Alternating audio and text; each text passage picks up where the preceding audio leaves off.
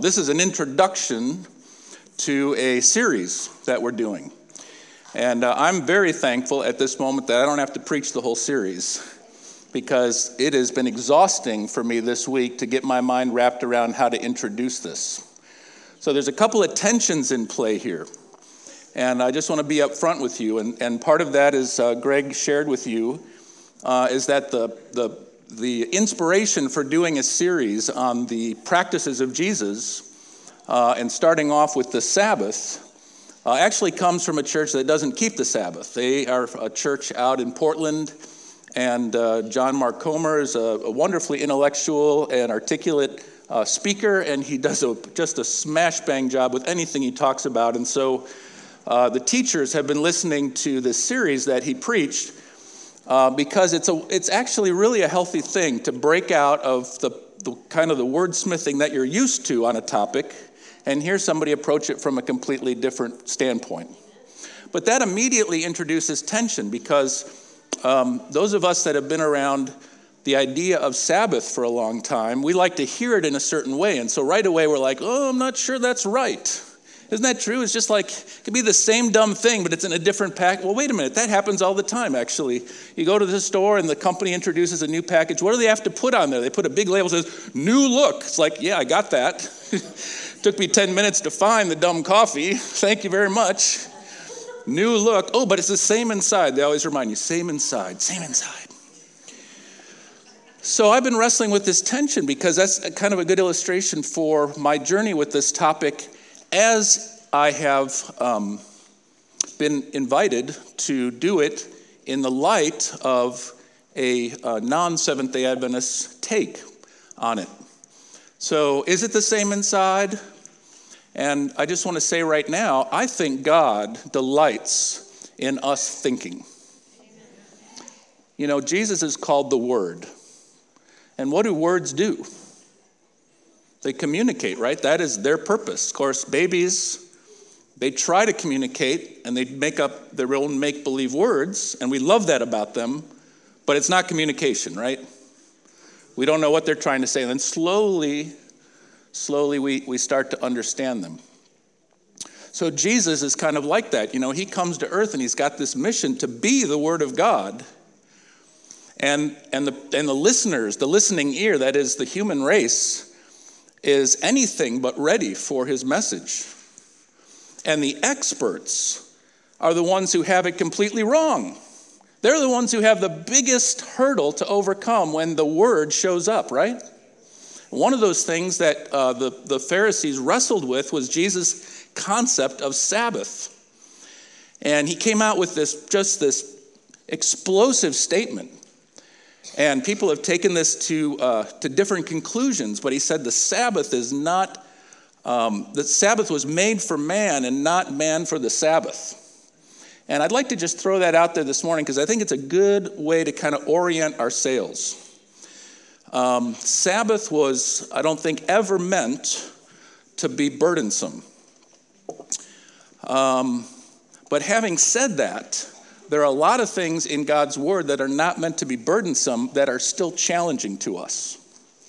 And so with your permission, we're going to enter a series today that challenges our thinking, because it's very deep. But it's not meant to derail your spiritual journey. In fact, it's one of the few things that is actually purely for us. In terms of spiritual practice, it's purely for us. Jesus said that exact words, and sometimes we kind of miss that. Sabbath was made for us, right? It should fit like the most comfortable pair of pajamas you ever put on.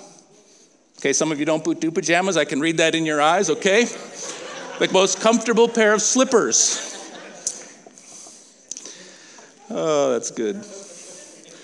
Let's not all think about that too deeply, okay, shall we? I just want to start off with just kind of a story, my testimonial, I guess. My testimony's been coming out lately, and it's kind of weird because I went through decades, really, or a decade at least, of not really sharing it, and then sort of I've been given these weird opportunities, and it's just kind of tumbled out. And so I thought today I would just kind of tell you that in my mid-20s, I was just basically sold out on secular humanism, and that's a professional term for basically life only has meaning as much as you impart to it. And so it's important for all people to get together and try to have good intentions, because that's the only way the world is going to get good.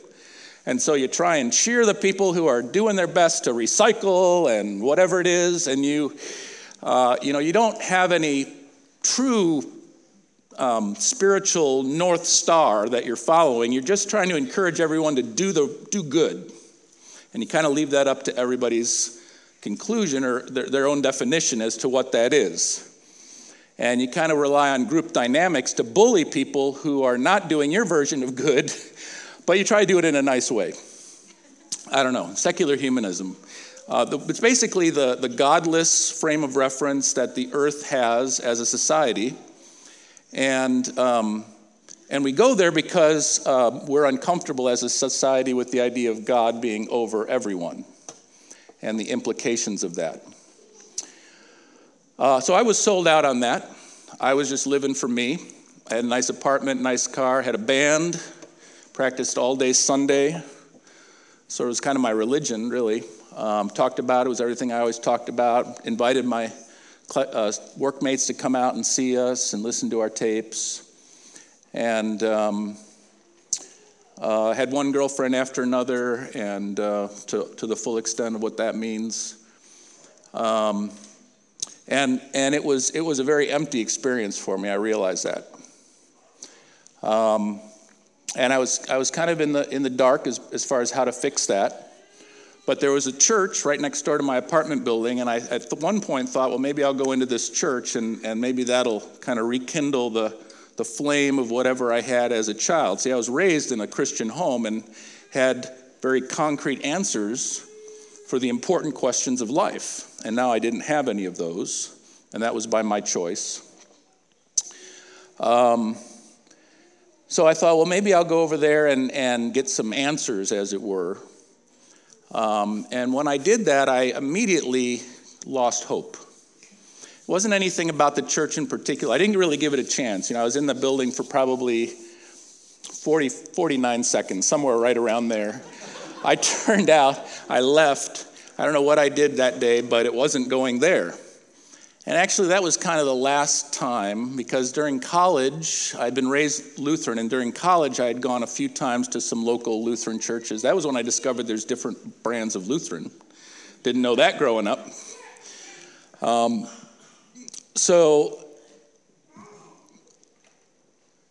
Just to give you a little background on my spiritual pedigree, so I was raised Lutheran. The Lutheran high schools in the Chicago area were kind of abysmal scholastically, so I went to a Christian Reformed, which is Calvin. Luther, Calvin, two big reformers, kind of went like that away from the Reformation. So I went to a Calvinist high school, went to a Catholic university, so rejected the Reformation completely. Yes, DePaul University, woo, Blue Demons. What were they thinking? They named their team Blue Demons. And then ended up as a Seventh-day Adventist in my last bit of schooling that I actually finished was, thank you, was actually Master's of Divinity at Andrews Theological Seminary. So I've sat at the feet of a lot of people, and this topic never came up, this topic that we're starting, until the last group. But in the middle of my 20s, I was looking around, and I had really bonded with friends all through the progression, but my closest group of friends at the time were really either people from college or high school. I've since reconnected with people from elementary school, but just through the internet, haven't actually spent time with them. But right up until a few years ago, when we moved all the way down here to Arkansas, which is just off the face of the earth. For those of you with a northern perspective, you will realize that, but you probably don't see it here. We don't see Arkansas from up north. It's just down there somewhere. Now, of course, I live here. I love Arkansas. But I was really close to my batch of friends from high school, and so we would do stuff every year together. In fact, a bunch of our birthdays were this month. October was a big month for us. And 3 of my friends, it turns out, we had birthdays right in a row, 26, 27, 28. And so that was a perfect excuse to continue to get together, was to celebrate our birthdays, which, it became increasingly embarrassing as the years went on because, no longer were we going to celebrate quite with the enthusiasm we used to. It's like, okay. We pictured kind of ourselves ultimately being in a nursing home and getting together and drooling on ourselves, as part of our celebration. But nevertheless, we would get together. And so one of the things we like to do, we all loved Michigan. One of the high school friends ended up relocating there, and his parents had a cabin. And so we would go over to Michigan and hang out at this cabin. And so we did, and we were there for a weekend. And so my friends were all Calvinists. Now, Christian Reformed Church, they treat Sunday like Seventh-day Adventists treat Sabbath mostly. I don't know all the theology there, but I remember in high school when I would go over to my friend's house on Sunday, everybody was dressed up. I'm like, what is with this? This is weird. It's because they would go to church in the morning and the evening. And all between those 2 services, you just stayed in church mode. You don't change out of church mode, you just stay in church mode. And we had actually experienced that. It was so weird how life works, because we had actually experienced a little bit of that, because when we would go to Michigan as a family growing up, we had a cabin as well, and we would go up there and we would go to this lake church, which I know is a buzzword for some of the folks that have history here. But we would go to this little chapel, the Gun Lake Chapel, and it was run by the Christian Reformed Church. And they would invite pastors from the Chicago area that knew about my high school and everything else. Anyway, there was always really good biblical preaching, and that's what we loved about it. So when I was visiting these friends at their cabin, it wasn't surprising to me that they wanted to get up and go to church on Sunday. And I hadn't been going to church for several years, but I was like, okay, and I could kind of tell that they were doing it a little bit out of guilt, like they were supposed to go. But I was like, whatever, whatever your vibe is, I just want to be along. And they had the only transportation to breakfast, which we were going to do right afterwards. So that was a really big incentive. But I'm sitting in that church, and I'm kind of having the same experience that I've been having in my whole spiritual journey, which is, it's great that other people are so interested in God, but I need a firsthand experience. That's what I was really realized I was holding out for in my heart.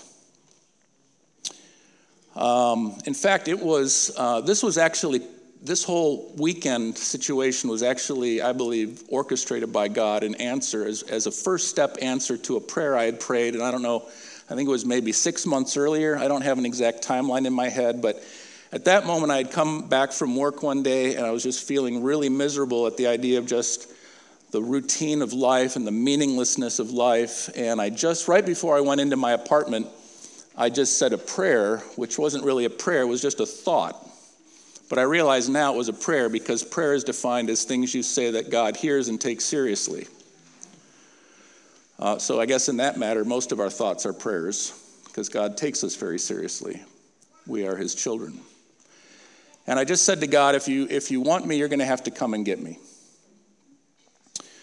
Because I'd had that next door church experience. I'm like, well, I'm not going there for answers. So I'm sitting in this Christian Reformed church, and the guy's preaching, and I'm thinking, well, wouldn't it be great if I had some kind of an aha moment from God? And I'm like, that's not going to happen. I'm just not there. But they had Bibles in the pews. That was a strange thing. Lutherans never did that, but the Christian Reformed Church had Bibles in the pews. Imagine that, right?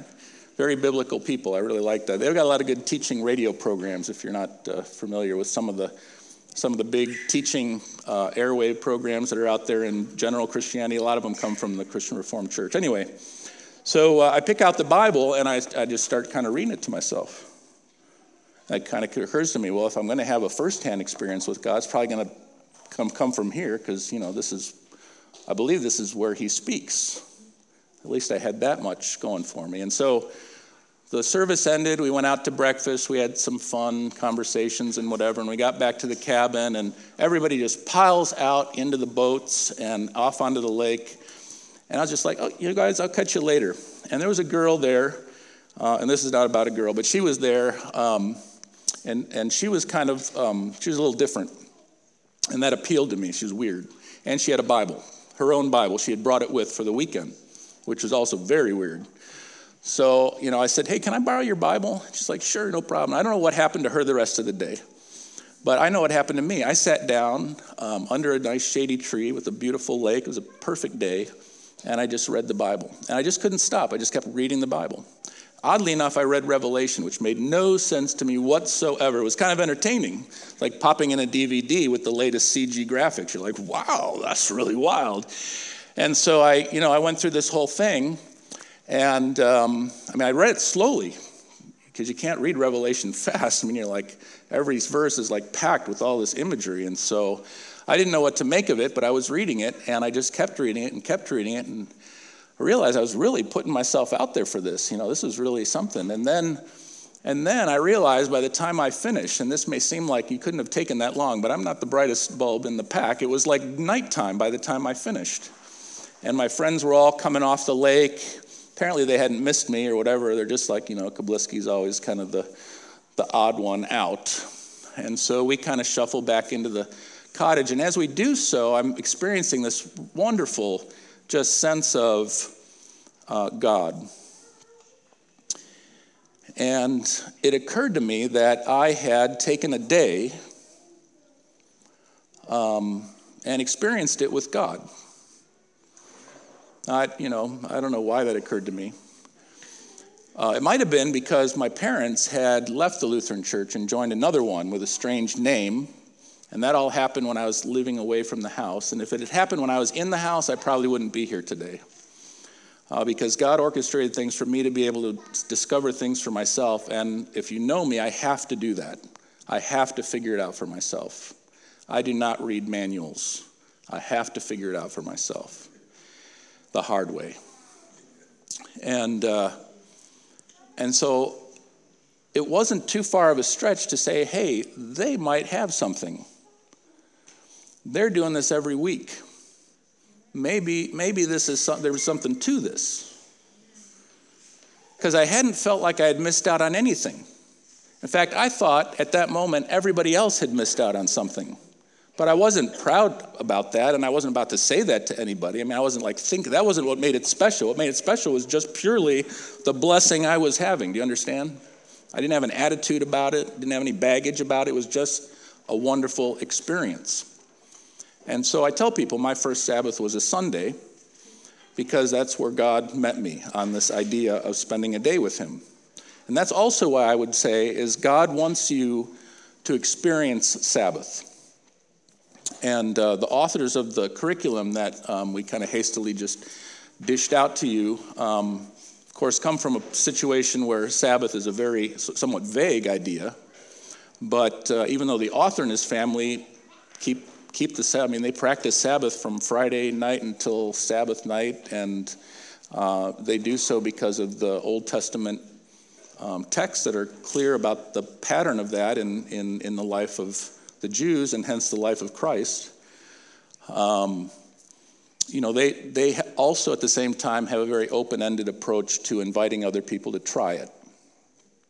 And so I think in that way, this curriculum is really perfect for us. Because as much as, and I came to this conclusion once fast forward ahead, I'm a pastor and everything else, and I came to the conclusion that no matter how earnestly I taught something and how convinced I was of something, everybody's drawn their own conclusions. That's the way it is. Everybody's drawn their own conclusions. You can be as in somebody's grill as you want to be, and you are not going to impart to them your personal appreciation for that subject. Am I wrong there? It's just not going to happen. So the spirit of this whole thing is very much an invitation to taste and see. It's just an invitation to taste and see. Now, some of you are experts. You could write a book about Sabbath if you sat down and made that your life's calling. I could probably do the same. But as I wrestled with this, from the standpoint of how do other people look at this? I found it very helpful and very refreshing.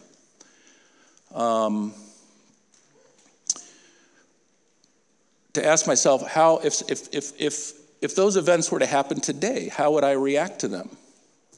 Would I find value in taking time to be with God.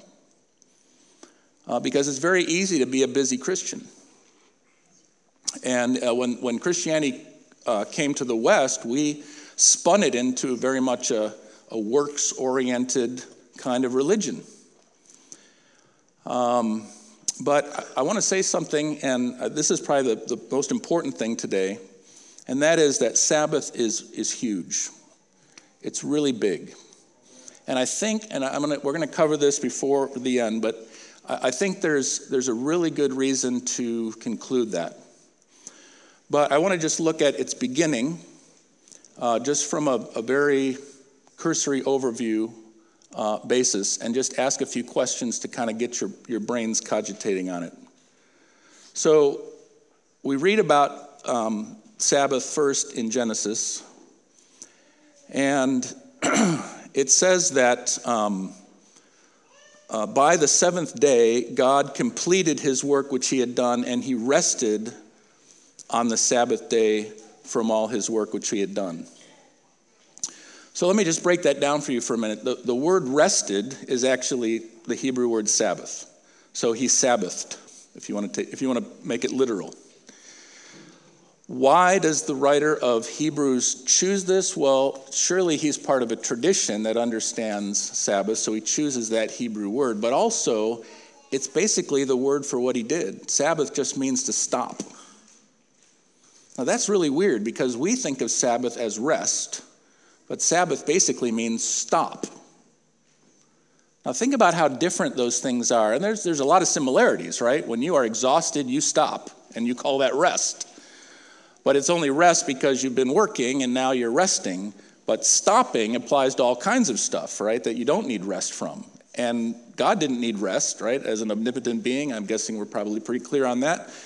And so the fact that God did this thing and then made a point to make it known says something about God. And that's the thing that hit me fresh this week, that stopping and making a big deal of it says something about who God is. What does it say? I'm so steeped in tradition, I'm having trouble. I'm like swimming to the surface. How can I get the fresh air to answer that question for myself? I mean, I'm so full of Bible studies and evangelistic sermons and just my own practice. How do I reach that bubble where God is going to tell me, this is why? Because it doesn't say anything about the people involved, right? It doesn't say God announced to Adam and Eve. It didn't say God prescribed this for Adam and Eve at that moment. It just says God did that, right? So if God did that, just like he chose to create our world, which at some point, somebody could have interviewed him. You're going into this big creation thing, God. How do you think it's going to go? What's your motivation there? I don't know what he would have said. What exactly would he have said? But nevertheless, after he does it, he says, I stopped. Now, theologically, I have a lot of answers for this. But I just want us to stop and experience the curiosity of asking God, what do you mean by this thing? Because I think that's one of the high points of actually seeing Sabbath through somebody else's eyes, for me, has been they don't have this chorus of evangelists singing in their head. They're just experiencing it from the Bible. In fact, John Mark Comer, who is the pastor out there, made it pretty clear that he did not have any kind of impression about Sabbath, and he definitely did not get any impression from Seventh-day Adventists, which, is kind of to our chagrin, that we go around doing something and we don't really have a lot to say about it, other than you also should do it. But God did it when there were no Seventh-day Adventists, and it doesn't even say that he taught the people to do it at that point. So what does it say about God? That he stopped and made a big deal about stopping. And I think one of the themes that you pick up later on is that God, and it actually says it in the verse, it says, he rested from all his work, it says that by the seventh day he completed his work. So this idea that God finished is a major theme about who God is. Now, why is that so important? Well, it means that sin, which came after this moment, is completely unjustifiable. The Bible calls it the mystery of iniquity. There's no explanation for it because everything was perfect.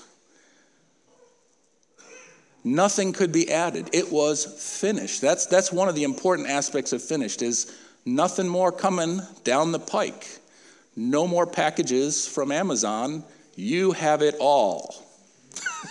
Imagine that, right? UPS man shows up to just say, how are you enjoying everything? I brought you everything. But that's what God did. He brought everything. He gave us everything. So sin is completely unjustifiable, and it is an in-your-face, obvious question of who God is. Who do you think you are? We've got something else.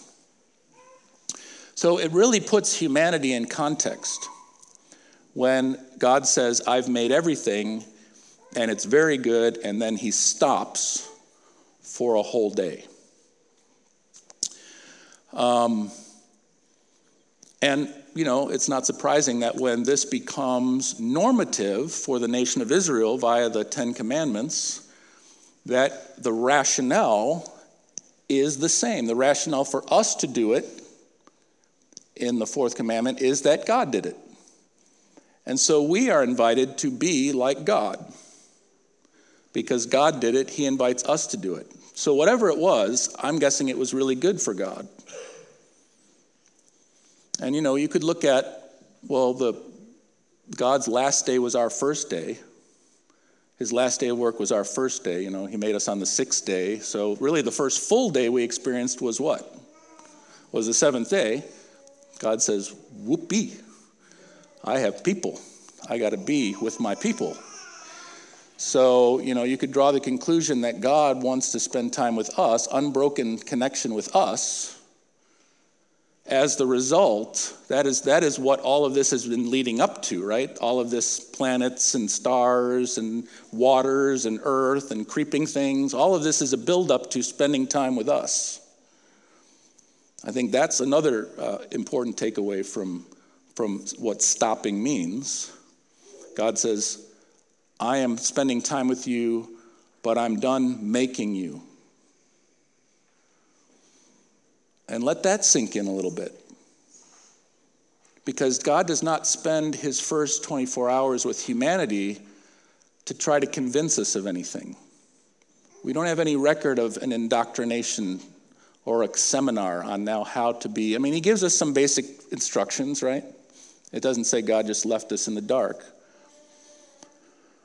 But God stopped making. And so God really, at that point, he considers us sort of equal. And he certainly treats us that way through the rest of Scripture. It's a friendship, kind of a communion with God. And somehow we need to remember that. And so Sabbath somehow invites us to have that kind of blessed communion with omnipotence. And I'm just thinking, how is that? How does an infinite being take so much delight in something so completely finite? And then, after sin, we have, thousands of years of all kinds of communication that God does in many and various ways, as the New Testament says.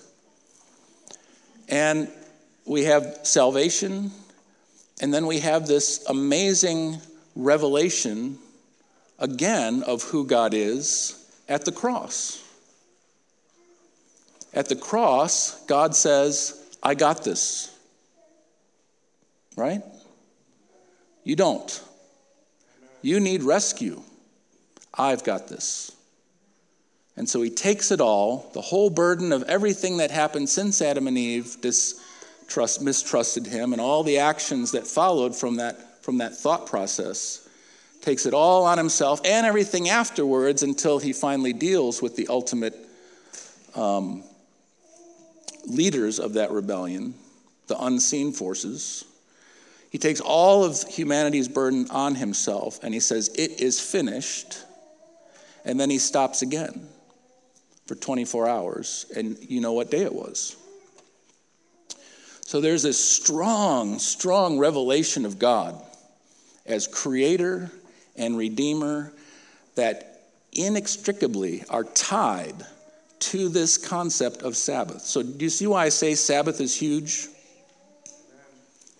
Sabbath is huge because Sabbath is tied to who God is. And if we want to know who God is, we're going to have to wrestle with this idea of Sabbath. And if you think you know what the Sabbath means and you're totally clear on it, then you might as well say, I know God and I don't need to learn anything else. That's my takeaway this week. And that's why when I showed up this morning and somebody said, how are you doing? I said, I'm dizzy. I am dizzy. And they said, busy? I said, no, I wish I was busy. I'm just dizzy. I'm dizzy with a swirl of how vast God is and how the Sabbath is this weird intersection of this multidimensional outside of time being crossing over the pathway of humanity. Not just once at creation, not just twice at the cross, but every week. Now that says something amazing about God. It says a lot about us, but it only says about us really what it says about us in relationship to God, right? Because God is huge, and that's why the Sabbath is huge. I want to finish with a passage, and this is what I alluded to earlier, that I really feel is the reason why whatever hesitancy you might have at this point about just saying, this is worth a second look in my life, this is worth a fresh look, even as someone who feels fairly convinced and comfortable, is the chapter in Hebrews, chapter 4. Now, chapter 4 blows Sabbath way open.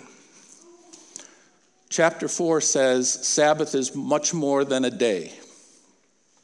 Now, I love what John Mark Comer said in his sermon. He said, Sabbath is way more than a day, but it's not less. I thought, that's profound. Because when we go to take principles away from something, we might be tempted to say, well, the thing itself doesn't matter. And we could be tempted to do that. And there's been whole branches of Christianity. In fact, in Jesus' day, there was the philosophizers, and you read about Paul confronting them, who sat around wanting some new thing. And they had this allegorical interpretation of Scripture that said, nothing is really literal. It's all just what it's trying to teach you. So I don't think that's healthy, because that would mean, well, the cross teaches us about the love of God, but the cross never really happened. It just teaches us about God's love. Well, that's like me saying, well, I'm a great guy because I put $1,000 into each of your bank accounts. And you're like, you're right, you are a really great guy. But guess what? I really didn't. I was just using it as an example, right? And you're like, well, yeah, whatever. Thanks. You know what I'm saying? Like, you can't have the interpretation. You can't have the application without certain things literally happening. And so Hebrews really expands this idea of Sabbath. It pushes it way out to the very edges of almost our entire Christian experience. And I may be tempted to hyperbole sometimes, especially when I'm speaking up front. But this is really not the case here. And this is why. Hebrews chapter 4, I just want to read one verse. It's very short. Verse 9 says, there remains a Sabbath rest for the people of God. Now, I've heard people apply this to say, see, seventh day still applies to us.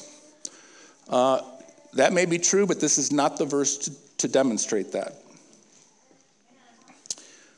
This verse uses a word that doesn't exist anywhere else in the New Testament. The word that is translated Sabbath rest, I'm not even going to say it because I'll probably get it wrong, sabbatismos. It's a form of the word Sabbath. But anyway, it is a one-of-a-kind word. You can't look somewhere else and say, well, what did the writer of Hebrews mean by that? Because it says it over here. Oh, I can kind of get a better idea. No, you're left in the dark. But the format of that word is kind of the format of adding some letters to the end of the word Sabbath. And we do that a lot too. In fact, if I add the letters ISM to something, it makes it larger than life, right? I'm an Adventist. But if I talk about Adventism, I'm talking about something big, right? Bigger than a person. Probably a movement or a religion. And those are the three letters, basically, that the writer of Hebrews adds to Sabbath rest. He said, there remains a Sabbatism for the people of God. There is something in the room about Sabbath that is not going to leave when it comes to the Christian church. Now, I think that's probably what hit this pastor out west for him to make this a big deal in his church. But it certainly makes us stop and wonder, well, wait a minute, if Sabbath is that big, maybe we should look at it again, right? Which is, I hope, maybe your conclusion.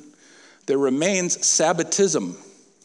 Now, if you read Hebrews chapter 4, and I'll break it down very quickly for you, but I hope you'll read it yourself if you haven't read it recently, because it's kind of mind-blowing. It basically says that Christians are essentially people who stop. We're basically defined as people who stop. And I bet you've never heard Christianity defined that way. I certainly never had. But I'm reading this and I'm thinking, that's what it says. It basically says we are Christians because we have stopped from our work. We have stopped from our work. Now, that means two things. Number one, we've stopped from relying on our works to save us. Hey, that's good news, right? But it also means we've stopped from all of our wicked works.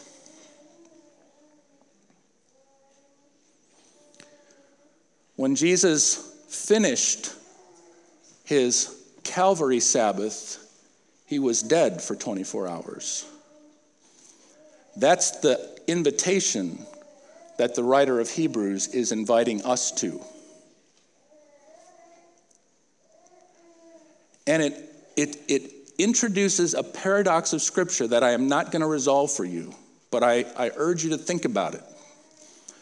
God loves me so much, but he wants me to stop being the me that sin has made me to be. That doesn't mean he doesn't love me any less. And that's totally unlike how we treat other people. When we don't like them, we just don't like them, right? We don't have a plan for making them better unless we're married to them. And then we realize that plan is never going to work. And so some of those experiments end. But the way God loves us is he loves us. He loves the us who's really us, the us who are free completely from all the stains that his enemy has thrown upon us. And really God just looks at sin as vandalism. It's not a problem that we can deal with. We've been vandalized. He's like, I'm here to restore it all, but I want you to look through my eyes at who you are.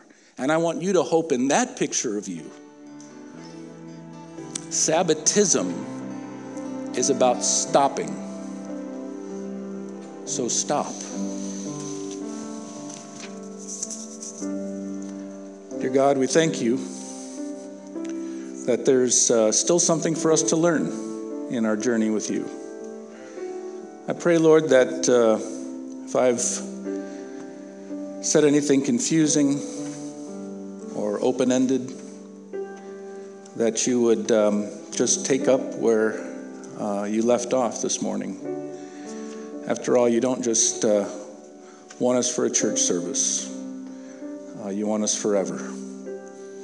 We look forward to what we'll learn about you next and what we'll continue to learn about you as we spend the eternity you paid for with you. Thank you for Sabbath, Lord. And whatever that means to us right now, we pray that you will take us the next step in all that it could mean. We love you. In Jesus' name, amen.